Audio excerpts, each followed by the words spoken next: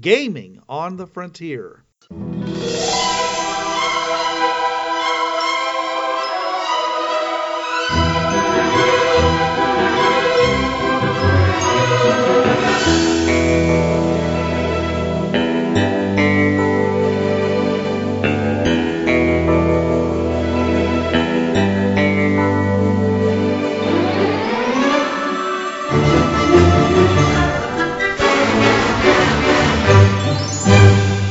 And now, your hosts. This is Bruce. This is John. This is Trav.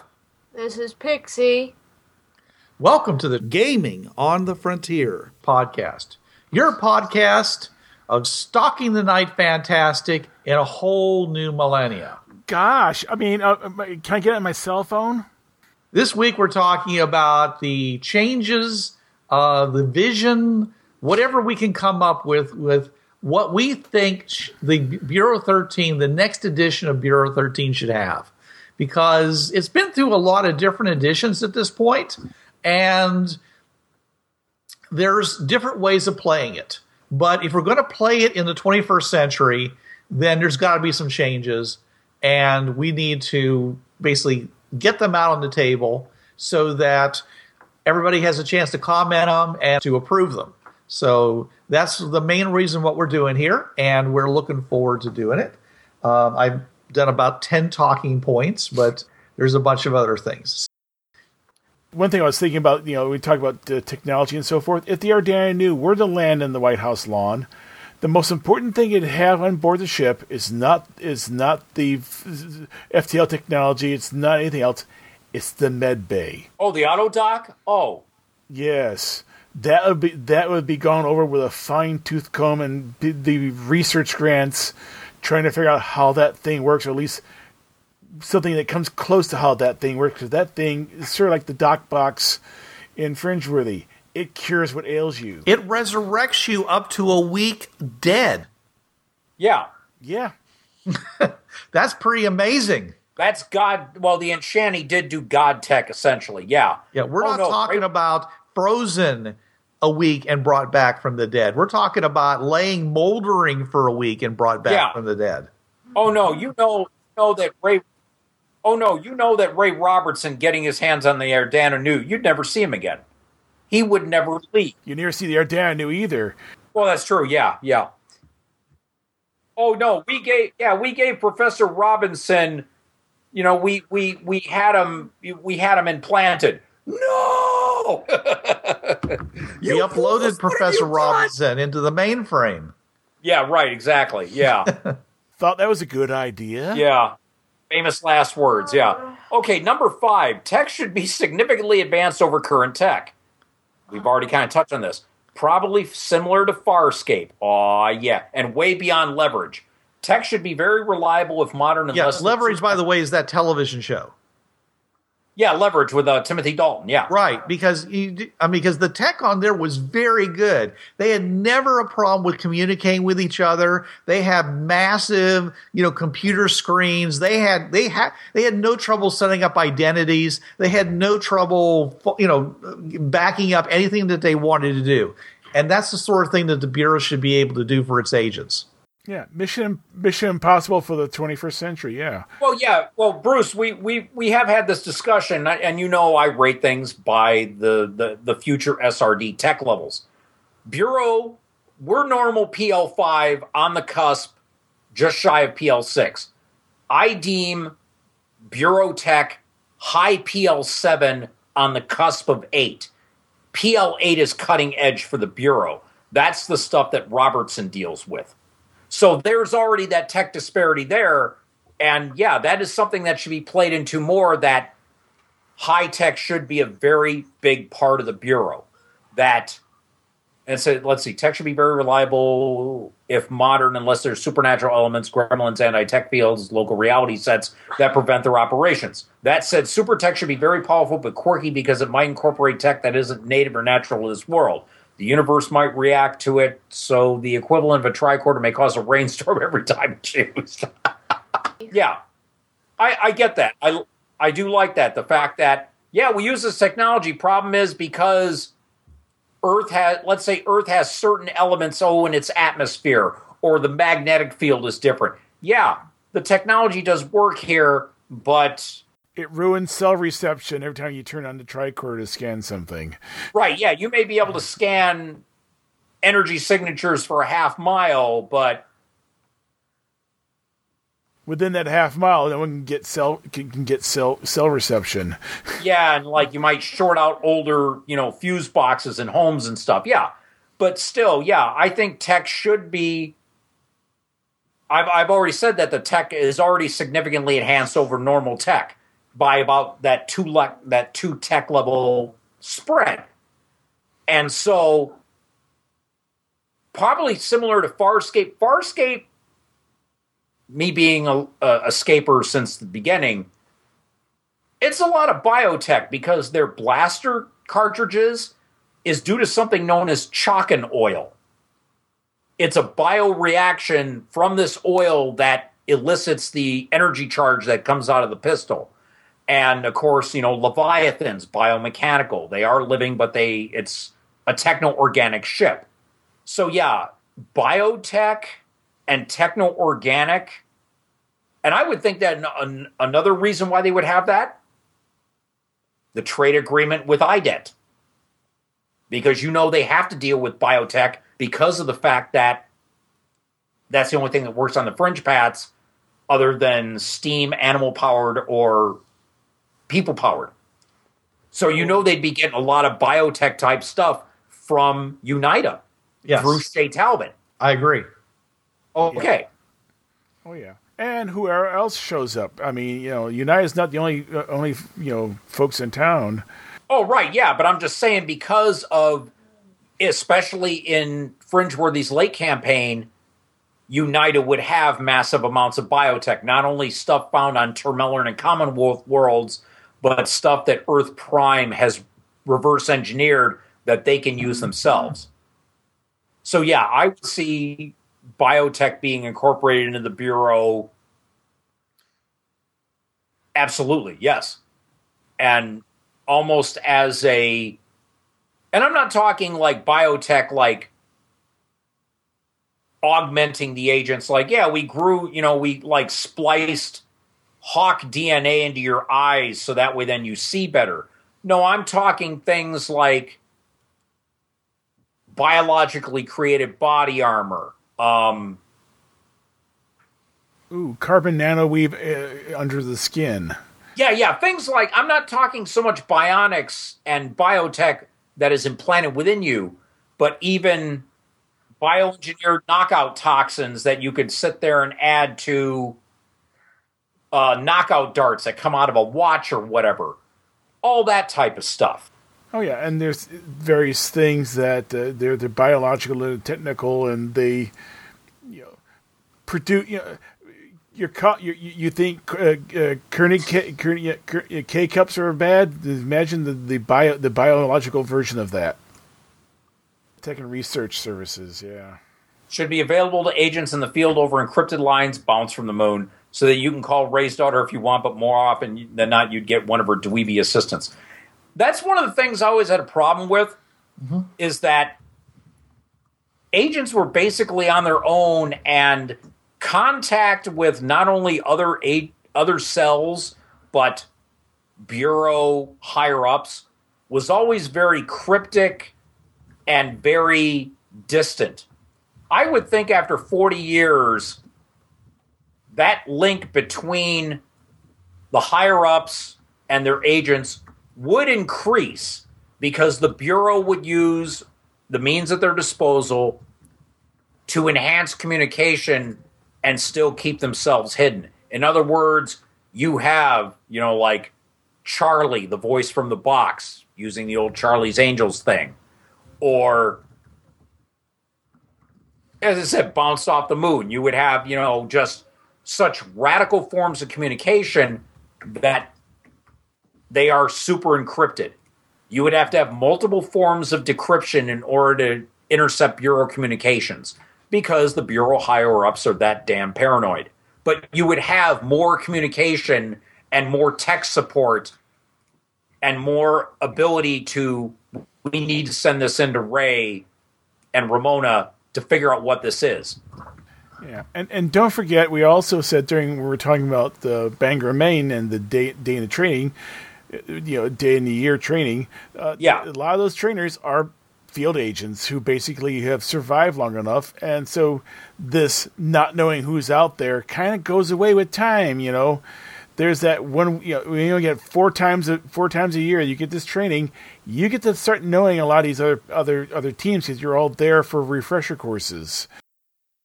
And also the character that Amber Rowe made, Serendipity, the 3,600-year-old half succubus, half Egyptian princess. She's there at Bangor, Maine. You're going to want that communication with her where, okay, get in the encryption. We need to call Serendipity. We've got this arcane artifact that we found.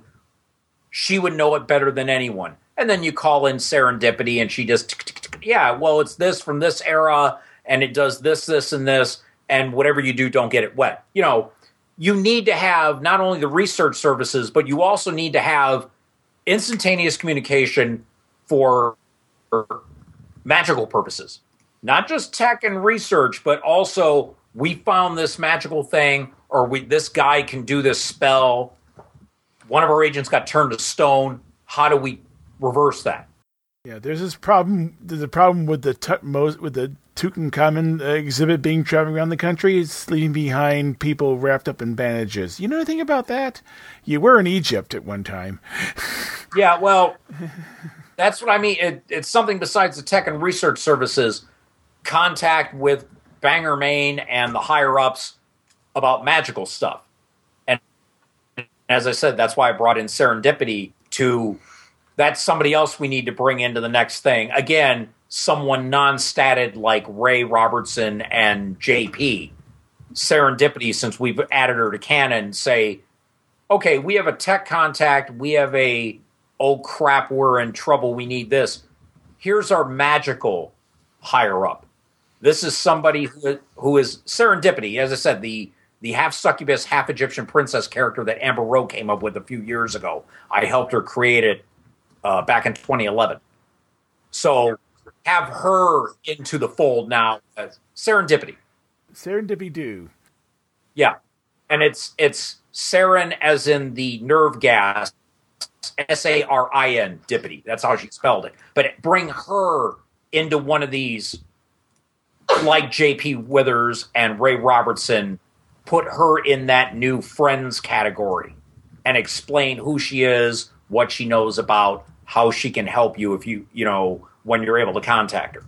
Yeah, and I think we said during the Bangor, Maine that Bangor, Maine is at worst no more than 2 hours away by car.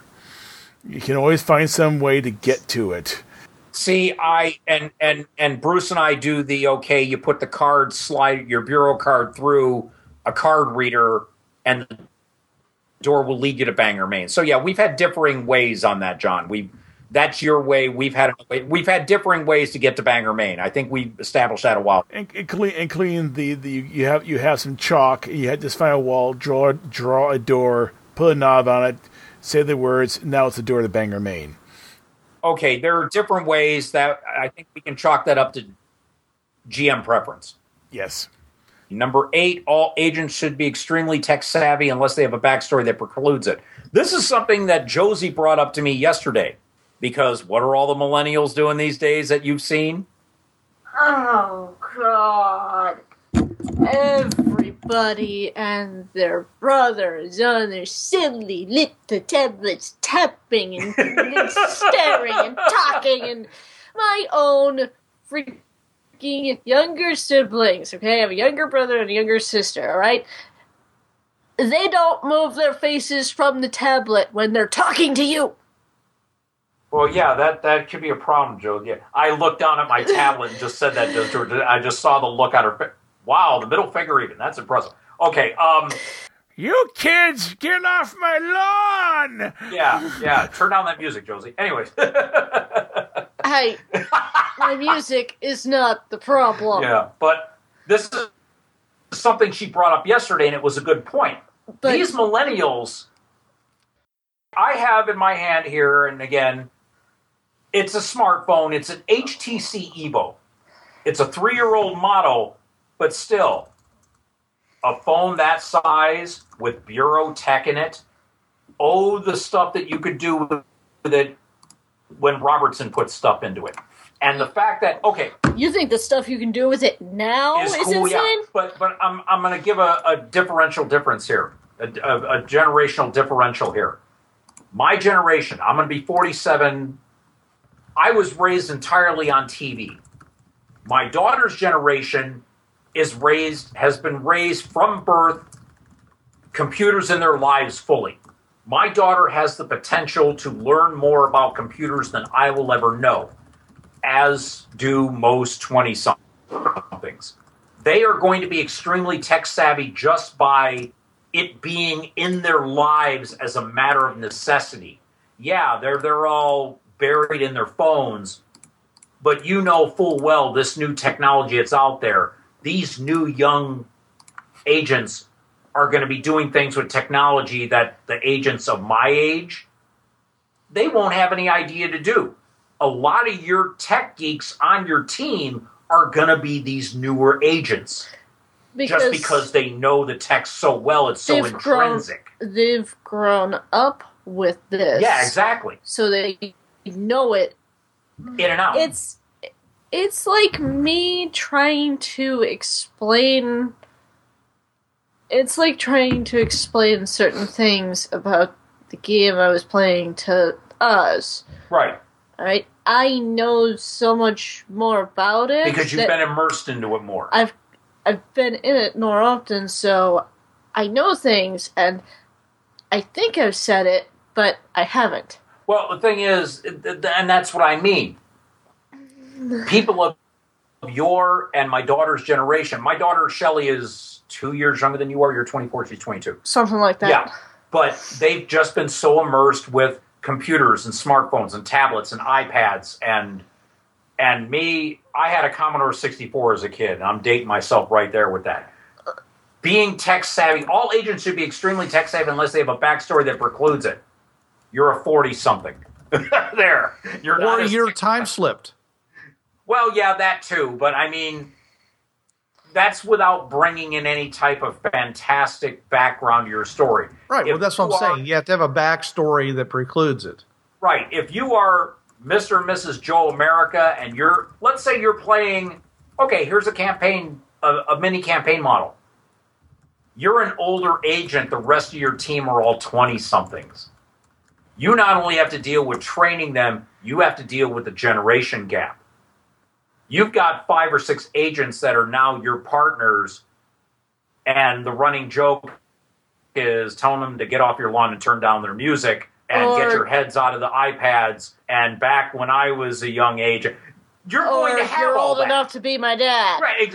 I don't know what you're talking about. Oh, that look. But still, that would be a good campaign model because of the fact that here you have this agent. I mean, this guy he's been, in gunfights and sword fights, and he may have been out flying a space fighter and a thing. And here you got all these young kids who are operating drones and everything, and the older agent is just going, whatever happened to just going up and shooting the guy? You're flying an Amazon drone over there to, drop a bunker buster on him. And it reminds me of the bit in Skyfall.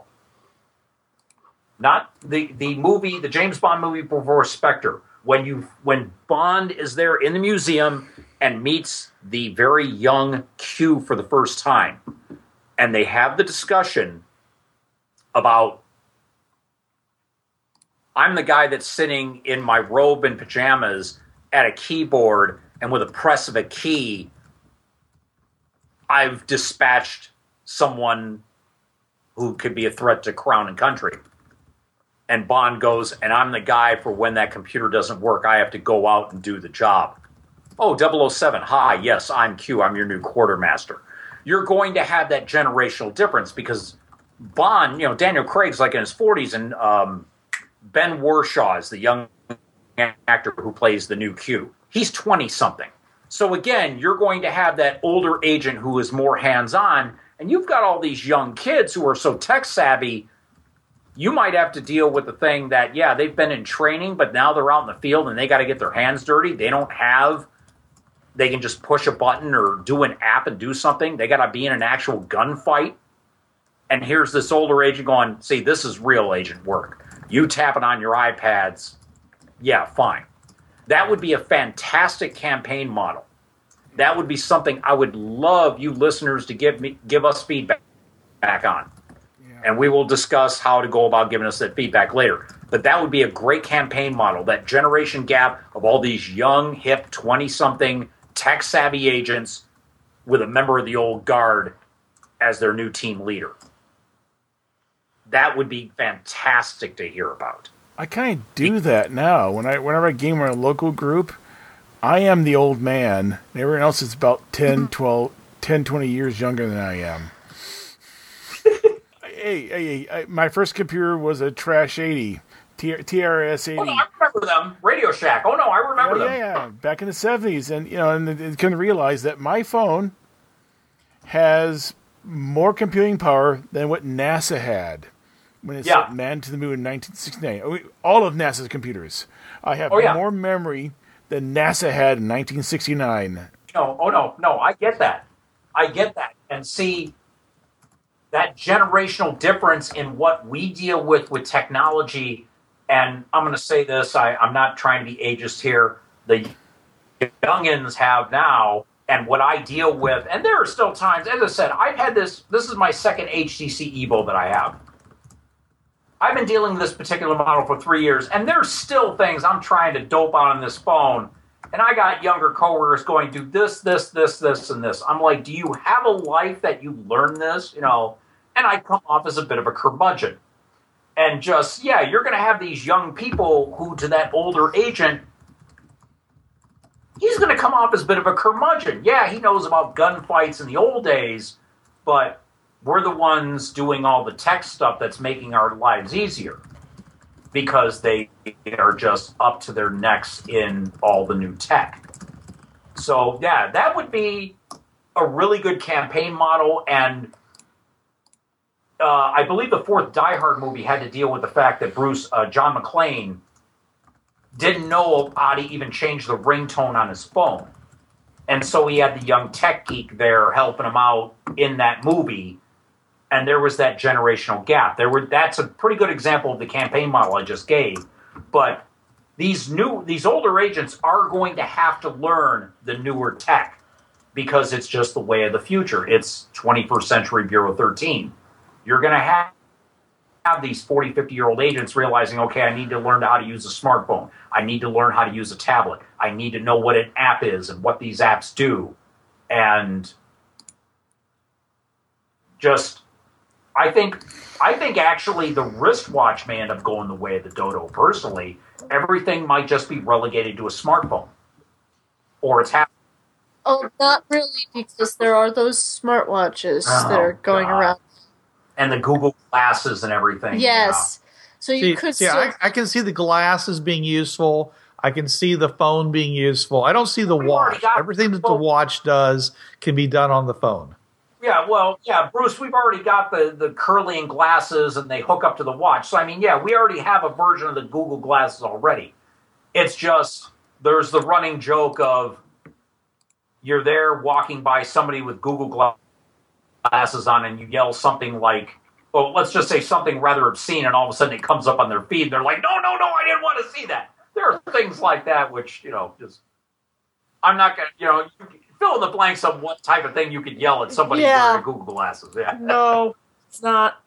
But in case of the Bureau, you wouldn't have Google glasses. You actually would probably have contact lenses that do the same thing. Even better, yeah. But I mean, let's face it, there's some people that can't wear contact lenses, like myself. I have one round lens, one oval lens, and I'll do the voice here. Despite the great advances in contact lens technology, I still have to wear glasses. I mean, I could go the LASIK route. You're going to have the glasses still around. Yeah. My optometrist told me I can't wear glasses because I have a vigorous blink reflex.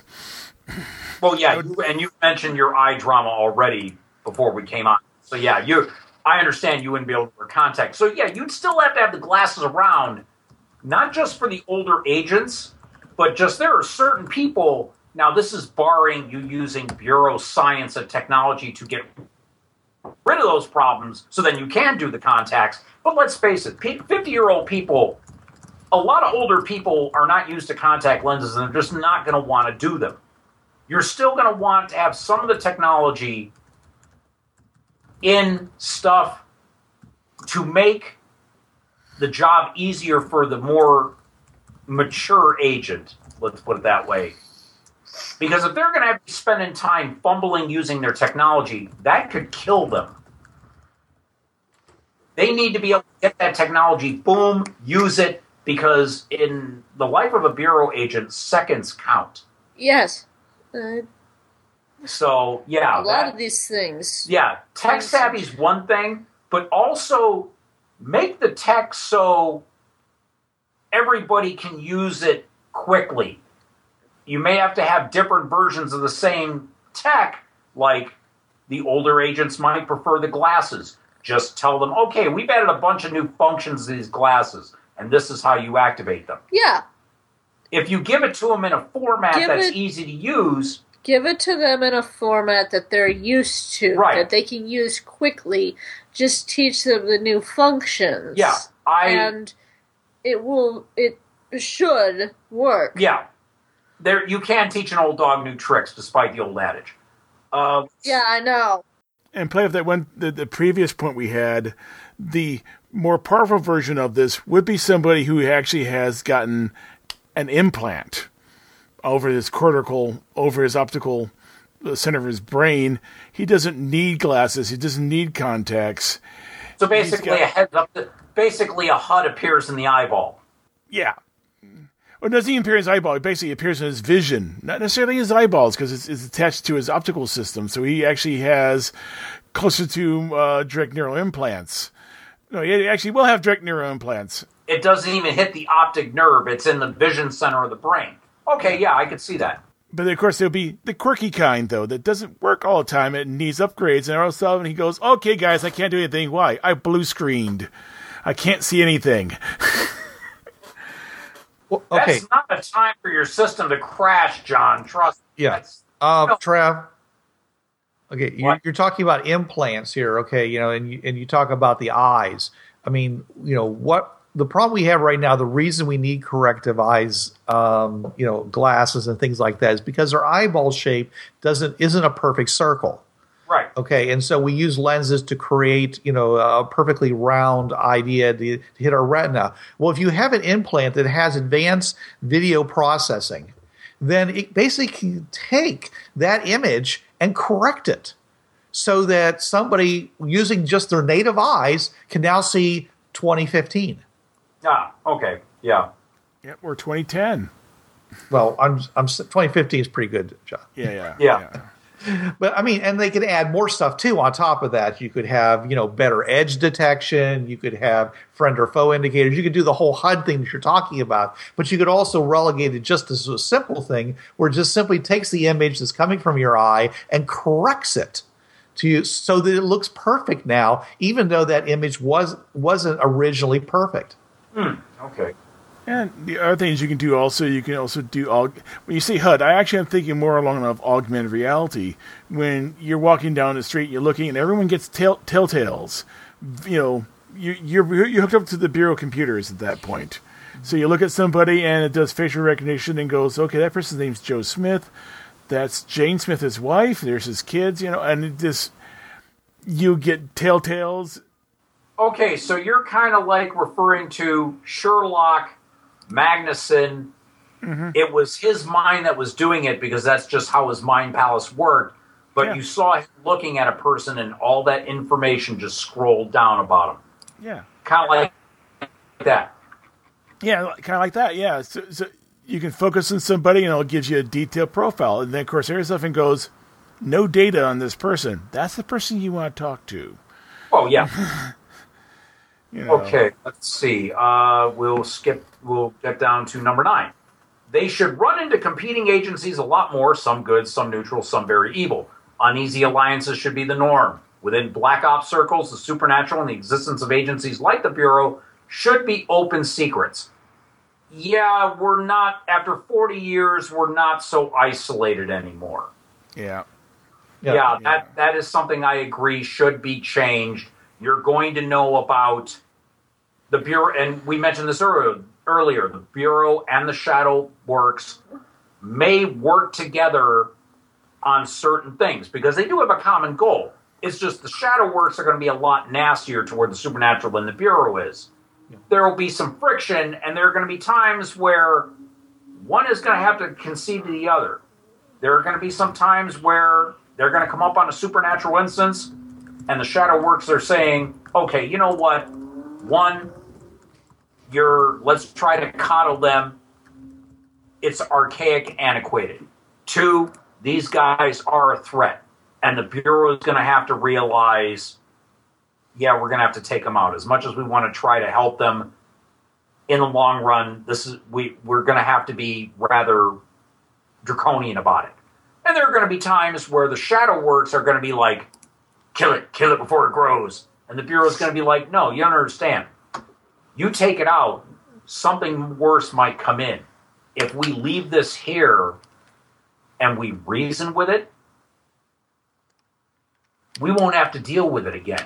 If we take it out now, who knows what will fill its place? And the Shadow Works will have to realize, damn, they're right. So that's the thing. Better the devil you know. yeah, exactly. Also, good, some neutral, some evil. Also, in Bureau 13D20, we had a lot of international-based agencies. Some of them were government-based. Some of them were private organizations. Some of them were religious organizations like orders of monks or Hindu holy men or Chinese Buddhist monks. Opus Dei. They always didn't have the same agenda as the Bureau. Yeah, they all dealt with supernatural, but again, they had different methods. Sometimes we were with them, sometimes we were against them. Well, actually, I'm thinking of border issues. Because both you and me we're both near the Canadian border, so it's quite possible you have a team chasing after a supernatural and he hits the border. Well, yeah, and remember, Canada does have a chapter of the RCMP that deals with the supernatural. That is in Bureau 1320. That was always a problem, John. What's your point? Well, I'm pointing out, but in this new, more enlightened era, do you, just keep running across, give them a call, said, hey, yeah, we're chasing after so-and-so, or do you stop at the border and go call them and let them know they got the so-and-so out there? But because we're talking about more cooperation. Here's the thing, John. With the level of technology we're talking about being in this game, we can call them ahead of time and say, oh, crap, they're heading toward Canada. You better call, the Mounties over there and tell them that they may have a visitor coming and be prepared. Yeah, I'm just thinking that there would be a lot, especially with the way I run regional teams, there'd be more they would know them more often. They would know who's in charge and who's there, and there'd be a lot more cooperation between them, especially when they have to hand off a supernatural that decided to cross the border illegally. Oh, no, I agree, John. The fact that because we have the enhanced communication, that we can contact we'll use the term, the magic Mounties, to... It's true. They're Mounties that It's just funny sounding. It's good. I agree. Mounties. Yeah. Anyways, hey, I coined playtext effect before for that. So I'm, every so often, blind squirrel finds a nut once in a while. The magic Mounties, you call them, and they're like, okay, we've called them, they're heading there. If they cross the border, they're ready to take them. And you know how the Mounties are. They always get their man. If anything, the RCMP is very diligent. So if they cross that border, yeah, they'll get them. Now, harkening back on working with organizations and agencies, if the Bureau goes public, you will get organizations like, let's call a certain franchise, Ghostbusters. A commercial organization designed to deal with, spiritual infestations in homes and so forth. Yeah. That's why I was talking about like Merc specialists about certain types of supernatural instances. Yeah, so you get these guys. You get they can't call themselves Ghostbusters because that's a trademark by was it Paramount, I think, but and the late Harold Ramis. But you get organizations like that who basically they're companies, they're franchises, and they basically show up to deal with a supernatural event, and the Bureau's going, "Yeah, guys, why don't you stand over there and not get in trouble?" And you run into things like that. And of course, you can always play it from the other point of view. You're the franchise, and there's these Bureau guys telling you to go stand there in the corner. Well, no, it's funny because you got these backpack proton packs. Here comes a guy with a proton pack about the size of a cell phone. Yeah, this is cute. Pew! The ghost gets sucked up into the cell phone. See you later. And Ghostbusters are like, jerks. Actually, that does mean there is going to be talking about Ghostbusters, there will be an agency who will start making everyone's lives miserable. The EPA. and OSHA. And now I'm reminded of that whole bit with that guy, Templeton Peck. Or no, not Templeton Peck. Richard Peck. Peck was the name, yeah. Yeah. Yes, it's true. This man, Wally Woodchuck, yeah.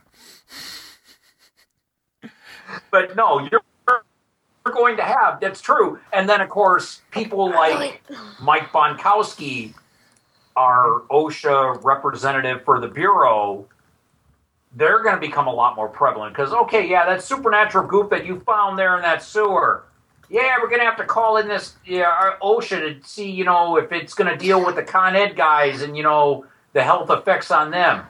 Yeah, we can't have, this jerky sitting there, walking around in this muck, You have to wait for the EPA inspectors to show up to make sure this is going to be a level 13 cleanup.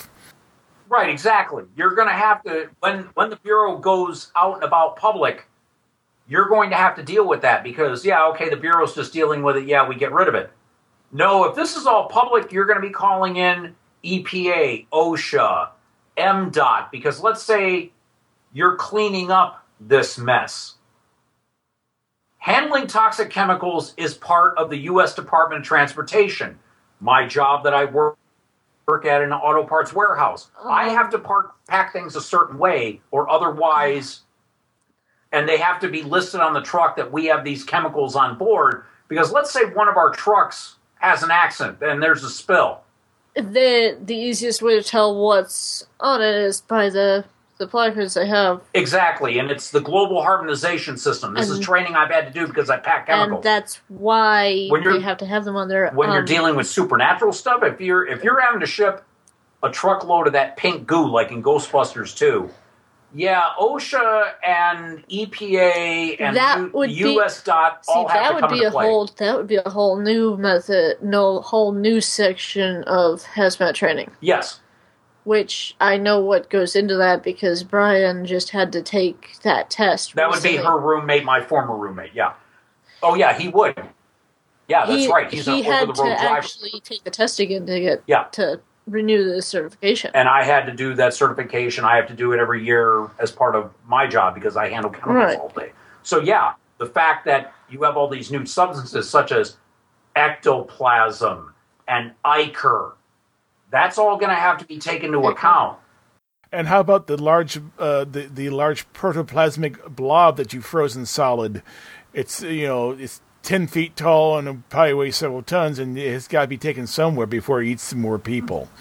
And here's another thing: things like alien eggs that are found. You have to find things like the SPCA. God.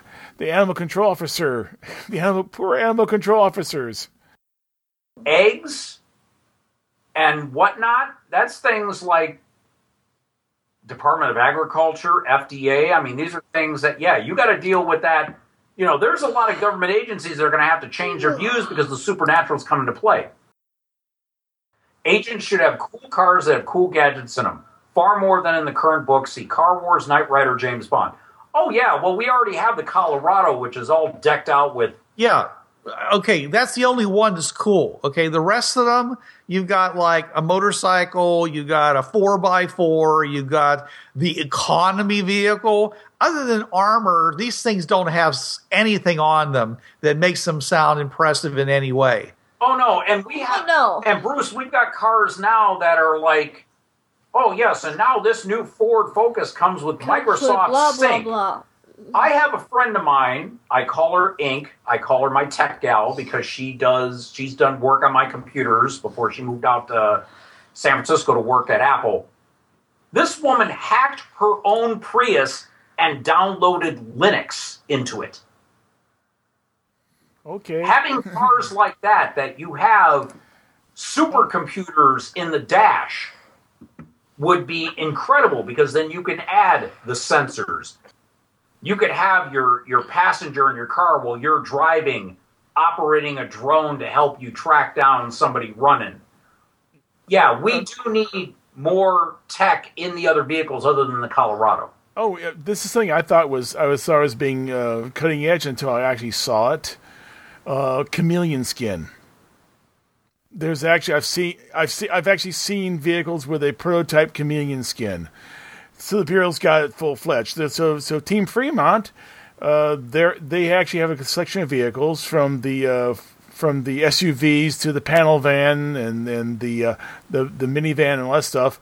All of them equipped with all the various devices and chameleon skins, so they can change the color of the vehicles. Do you remember the old 90s TV series? I believe it was NBC Viper. Yeah. Yeah, same thing. Yeah, you have the chameleon skin and all that stuff.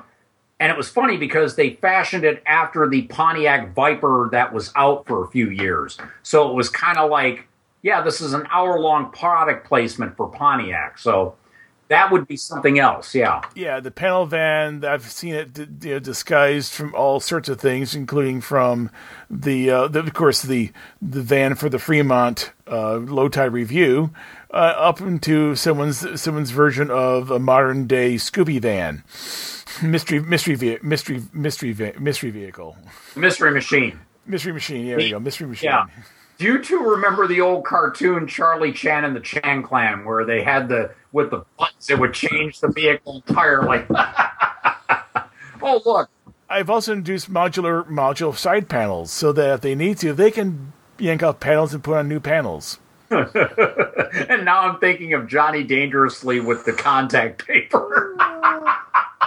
And this one has duckies and bunnies. And they all can run silent because none of them actually have gasoline engines. They all fake it.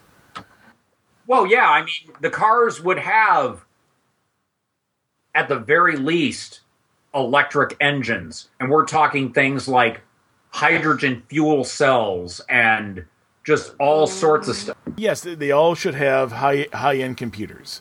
They all should have things like chameleon skin and not just run flat. Basically, you'd have to use RPG on the tires to make them go flat. Did any of you guys ever read the novel Snow Crash? No. Okay, remember the skateboards and the motorcycle? Yes. Oh, that's right. We can actually have real hoverboards now. They weren't real hoverboards. What they were was they instead of wheels, they had extrudable fibers that would in real time react to the distance, between the ground and the actual hub, so that they would retract and move and adjust themselves constantly. So no matter what terrain you were going over, it was as if you were flying over it. Is that you maintained a constant height or whatever, and they could go over any kind of terrain like that. And there was no inflatable anything. I mean, these were fibers. So yeah, I guess if you managed to blow them apart, then you could do that. But it'd be pretty hard to do that because explosions would tend to go through the fibers because they're not actually solid. Yeah, I'm also thinking of the variable friction tires from that the one trucker novel, that one space trucker novel, where the guy had to drive through the portals, and the tires all were variable frictions. He could alter the friction coefficient of the tires, so basically, yeah, you get to get something similar. depending what you're going over, you can vary the friction so that it accommodates the terrain you're on. So you have all these different solutions for pretty much the same thing. Right. Okay. I mean, you could have the Mach 5, Yeah. which by the way had a drone had a drone thing and had a lot of the things we're talking about. Bulletproof windows and the ability to jump the car up into the air a certain amount of distance. And I love the movie. Okay, I did too. I don't care what anybody says. it is a perfect example of car foo. Yes, absolutely, car food. Okay. And finally, number 11, since, we've been going for a while here. Almost all teams will be mixed. All human teams will be rare. In the Bureau, that would be thing. Shadow works. No, you're having all human teams. Yes, But definitely they would be all human. After 40 years of integrating reformed vampires and werewolves and aliens and your occasional leprechaun, freaks, all these supernatural beings would be doing their best to fit into Bureau teams. It's true. All human teams would be very rare. Yeah. At the minimum, you might have out of six people, 5 humans and 1 supernatural. In other teams, you might be the lone human. Did we say we said it before? Shadowrun. It almost sounds like a Shadowrun team. Well, you're going to have such a varied, heterogeneous team because they bring so much to the table. And having supernatural creatures on a Bureau team, that's another previous episode. But the all-human teams, it's true. Not only would you have these multi-generational teams, you would have these, and this term here, it's a term I've heard, multi-culti, for multicultural. And by cultural, I mean various races. You would have leprechauns, vampires, werewolves, humans, time travelers, just all these various different things that the Bureau has access to, and they throw them together in a team to cover as many possible situations as could be. We were talking about tech savvy. That actually could be a reason why the person doesn't know anything about the technology. They're a 2,000-year-old elf. They look at the cell phone going, no. And if they exist in an altered reality set, it may truly not exist for them. Yeah, or if they held it stops functioning. That too, that could be a thing too. Yeah, so they pulled their Planeteer instead. Said, I can do this way, Or the elves or that 2,000-year-old elf might have the techno-magic cell phone because, tech doesn't work around them, but you give them that techno-magic cell phone and I'm blanking on the name of the Bureau's R&D magic division. Magnus was the Psi. No, Geller was the Psi. The Magnus division. The Magnus division makes a techno-magic cell phone for magical beings that technology fritzes on. And you're finding out that if you train that elf, he can be just as good with his techno-magic as you are with your HTC or your iPhone. Though he will he will fall back to using moonbeams and fairy and thistle down to send messages someplace, but it happens. Well, that's fine, but I mean, if he's in the middle of downtown Seattle, The point is, drawing a ritual circle is not going to be exactly inconspicuous. Yeah. the point is, he'll know how to use what he needs to in a given situation. Right. But when he doesn't have to, he'll fall back on what he knows. Yeah, right, exactly. Yeah, and he may also be able to use tech, but he has to use it through a what's the right word? Not a totem. It's when you have something this is a magical term. When you have something that represents something. So A fetish? Well, no, not a fetish. Basically, he can't use a cell phone, but he has a piece of wood with all the things on it, all the icons on it. He can hit those icons, and it functions just like the cell phone does. But it isn't a cell phone. It's just a not a fetish. It's a I can't remember the word for it. Yeah, wouldn't be a totem, wouldn't be a fetish. totem fetish. It basically it represents the phone. Yeah, I'm sure there's a term. I'm blanking on it too. I'm But yeah, sure there's that something. that elf, yeah, he could do that, and due to whatever enchantments is put on that representation, it could do the same thing. Yeah, but that would be massive magical work on that. He may say, "No, I'm just associated this piece of wood with all these icons with that phone. It's not massive magic. It's just simply sympathetic magic." As it sympathetic magic is sympathetic magic, where you use something that is like the thing. So he has basically a voodoo doll that's a cell phone. Okay, I suppose that could work. But yeah, the teams would be mixed because the Bureau would be so well versed in Dwemer diversity, I guess would be the term. They are used to magical beings being in their midst. They're not specious. It would be just like Fringeworthy. Very few the IDET Alien Corps, one of their main jobs is to help integrate these other races into Earth Prime human teams.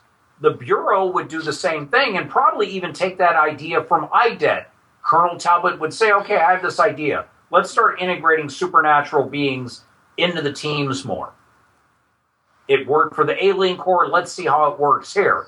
And after 40 years of dealing with supernatural beings on a daily basis, yeah, we've got a vampire here. We've got the blood supply.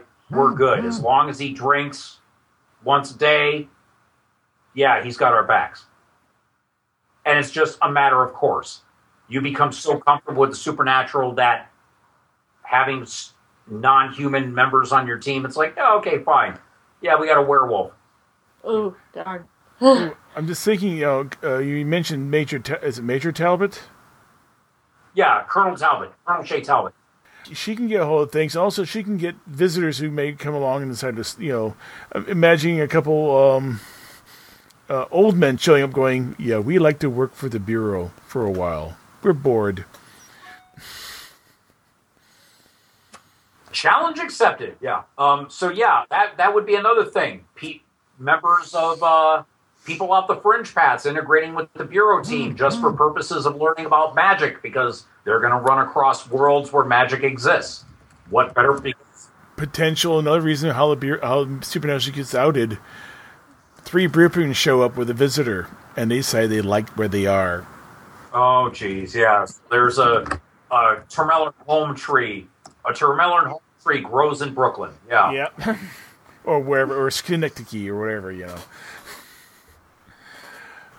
but yeah, actually, where is the Bureau? Where's the American, at least the U.S. portal for the Bureau 13?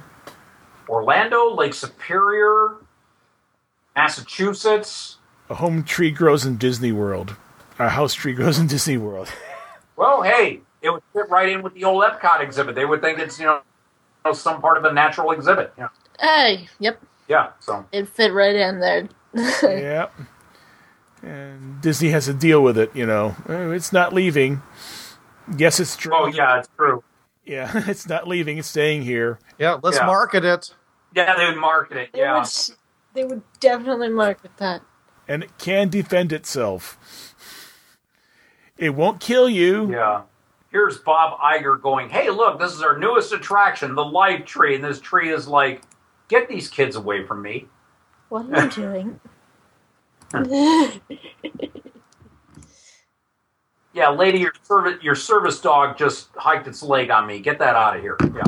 No, he doesn't mind that. It might return the favor, though. Oh.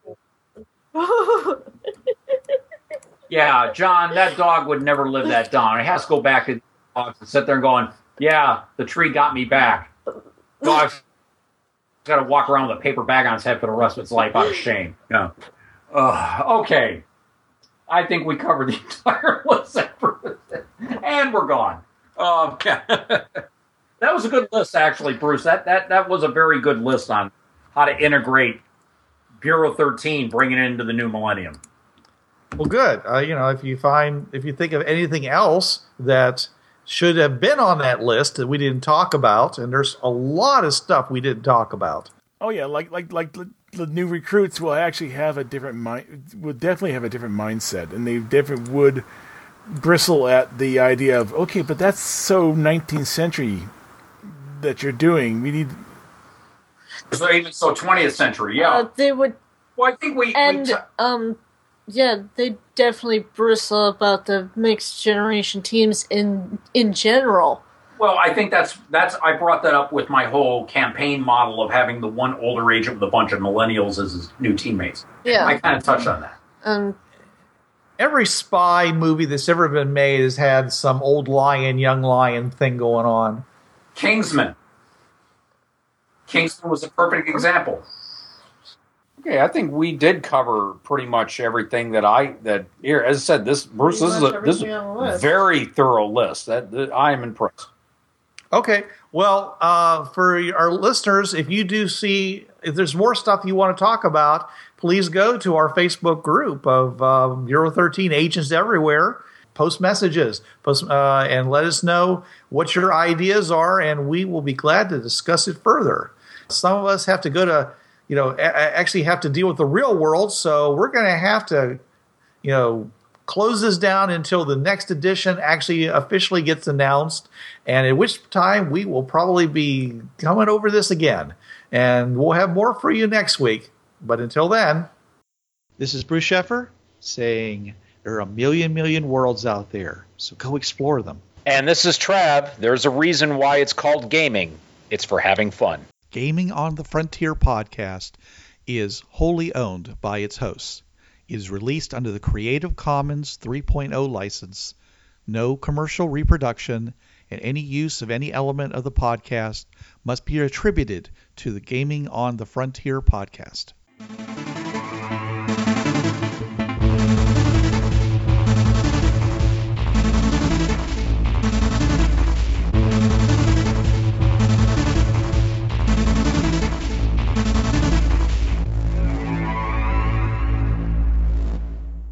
Hi, this is Trav from the Travcast. Listen to me Tuesday nights, 8 to 10 p.m. Eastern on listen.dementiaradio.org:8027.